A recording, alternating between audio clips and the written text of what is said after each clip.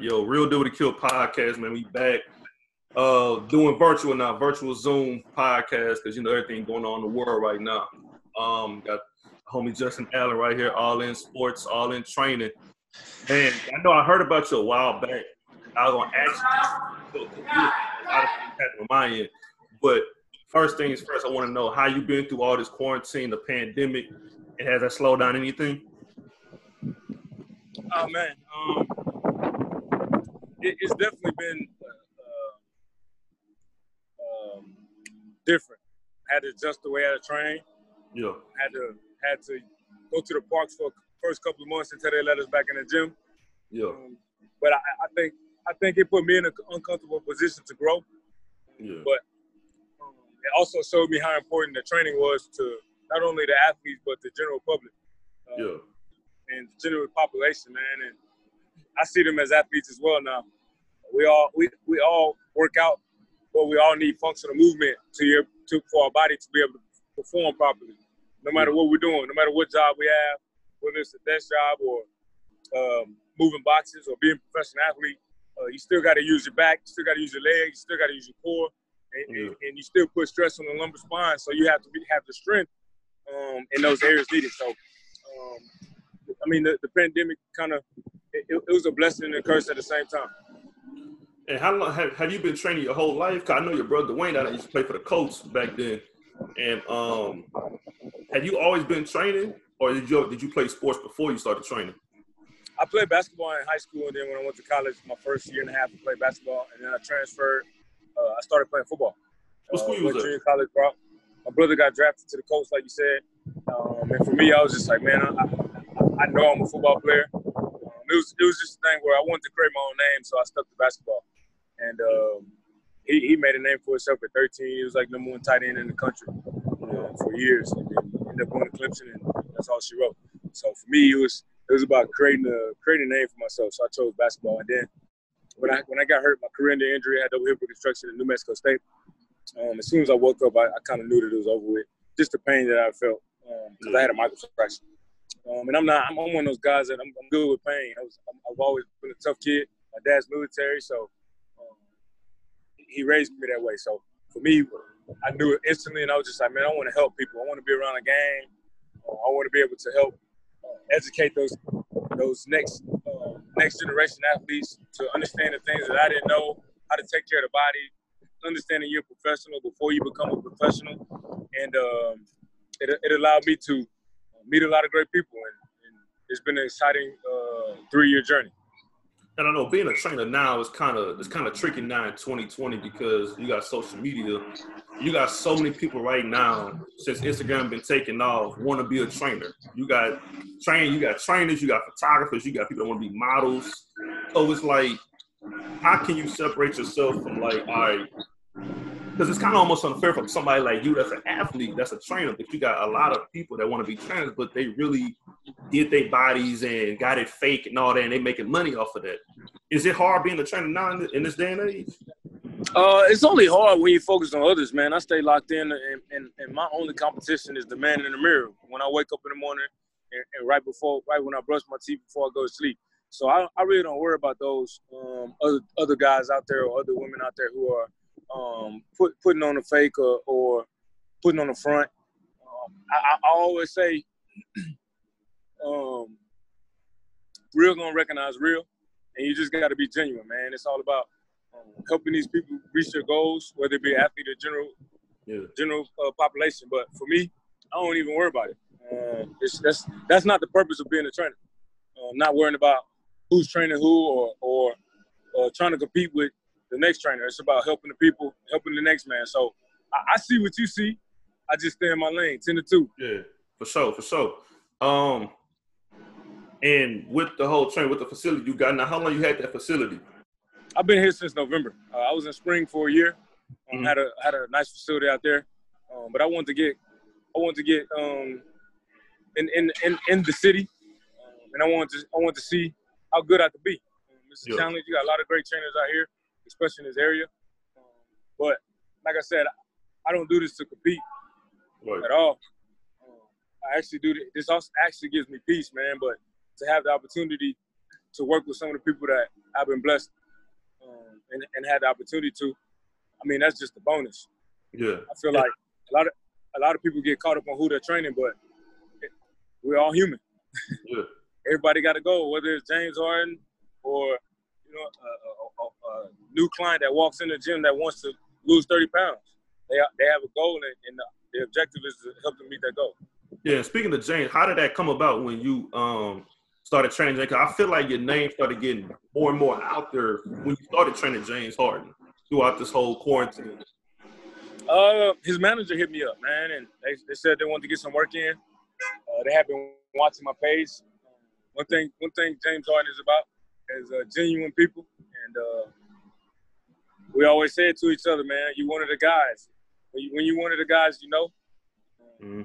It's just doing right by people, man. God had put us in the path of each other. That's like my big brother now. We hit it off well, man. The training turned into you know what I'm saying, business talks, and you know what I'm saying, encouraging each other and pushing each other and being better as individuals and as men. So I'm definitely glad we got the link. Yeah, 'cause I seen you had Ross Blaylock, you had Justin Jefferson. Yes, sir. You had a whole Kiki Cutesy. You had a whole bunch of guys. But when you the name of James Harden, I see Michael Thomas, right? Yes, sir. Yeah, so Mike Thomas. So then when you see James Harden, did it hit you like? What was your reaction? Was it like, oh dang, this Harden? Or was it like, all right, another person? Let me just handle my business. No, most definitely. Of course, it helps working with a MVP caliber player in James Harden, and when people see that, it kind of they see like, okay, if the MVP is going there, so he has to know what he's doing. You know what I'm saying? But for me, I feel like it doesn't change anything for me. I mean, I've been Justin Allen. I don't get involved in the hype, man. I just like helping people. So right.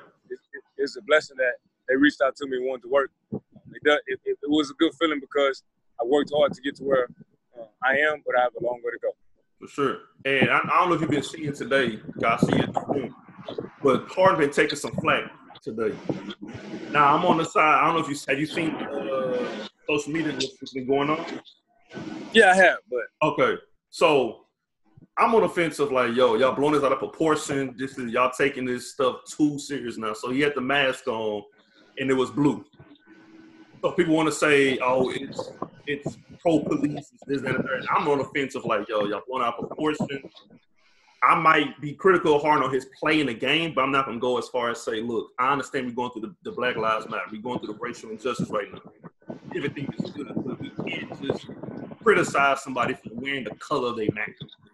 So you know Harden personally. Can you just kill it off and be like, look, he's not thinking about that? Like, I mean, he's already addressed it, man. The purpose of the mask, he was trying to cover up his face and his beard. It's not too many masks that can fit around that beard. He's already addressed it, man. There's nothing for me to say. Yeah. He handled it himself, but you got to understand, man. It's James Harden. People are always looking for a story, whether it's good or bad. He can go to the bathroom and he was in the bathroom too long. It's always people are always looking for a story, man. So you just gotta. I stay focused on the task at hand.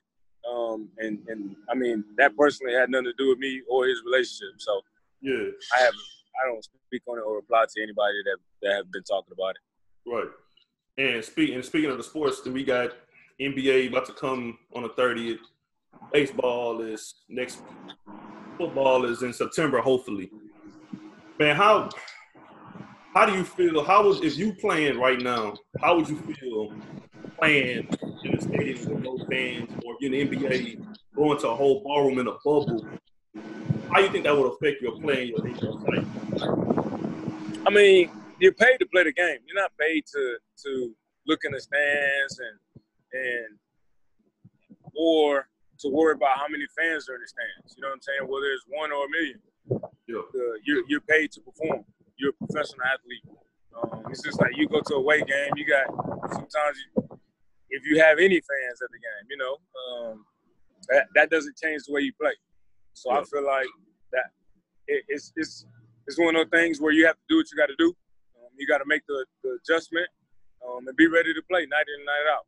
Whether it's, like I said, one person in the stands or a million. So don't think it's changed. I don't think it'll change much for them. It's just like practice. Yeah. Nobody cheering you on in practice. So I don't think it'll change much. Yeah, I said the same thing. I was saying, I told some people before when it came to, because we're not used to seeing it. And I always say, going back to play at AAU tournaments. I used to play ball, I played basketball for a little bit. And it's like that. You don't have a lot of people to try to hold out enough. And I said for football, I said you're going to see the best of Lamar Jackson, Deshaun Watson, Mahomes, the Big Bens, and Brady. One thing about a quarterback, they want peace and quiet. You got no fans, you got players with no press and anxiety. I think, especially for the NFL, I think we're gonna see some crazy numbers for quarterbacks. Man, a lot of people. There's a lot of people that don't perform well under pressure. I think it'll help them out not having a lot of fans. And then there's some people that need that encouragement or that entertainment that gets them going, and they may struggle. Yeah. They may need that Rihanna or Beyonce on the sideline that gets them going. You know what I'm saying? Some people, everybody gets motivated different. I mean, there's no wrong or it's not right or wrong. Everybody's entitled to their way, but at the end of the day, they got to come be ready to play, no matter the circumstances. You got any predictions for the NBA season? Man, I'm going James Harden all the way, man. Yeah. I got you.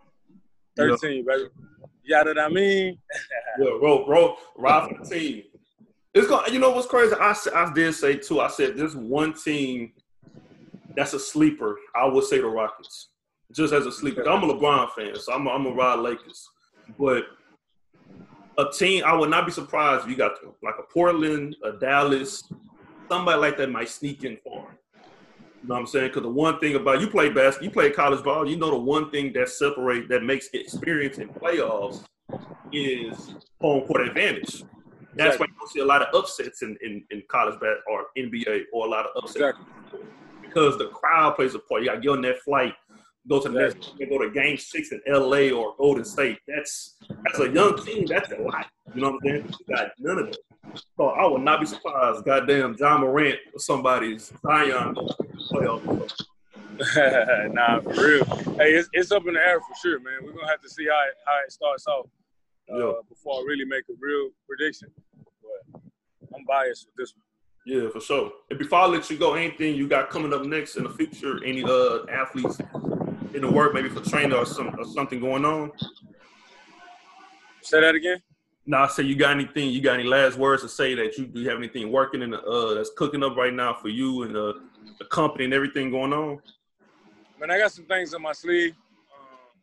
Been in the industry 3 years, man, so I learned to just make things happen without opening my mouth. So I don't really got much to say. I just want to keep going and ask God to continue to send in the blessings my way, and being able to be a blessing to help others. So other than that, I appreciate the opportunity. For sure, man. I appreciate you coming on, man. I know we had some difficulty trying to get that link sent and everything. Nah, man, that was on me. Yeah, it's all good. Yeah, man. You know, I'm gonna catch up with you and everything. Good talking to you, me for the first time and all that. And just stay safe and everything throughout this whole pandemic. Most definitely. You too, bro. Keep doing your thing. Stay safe. All right, for sure. All right, bro. God bless.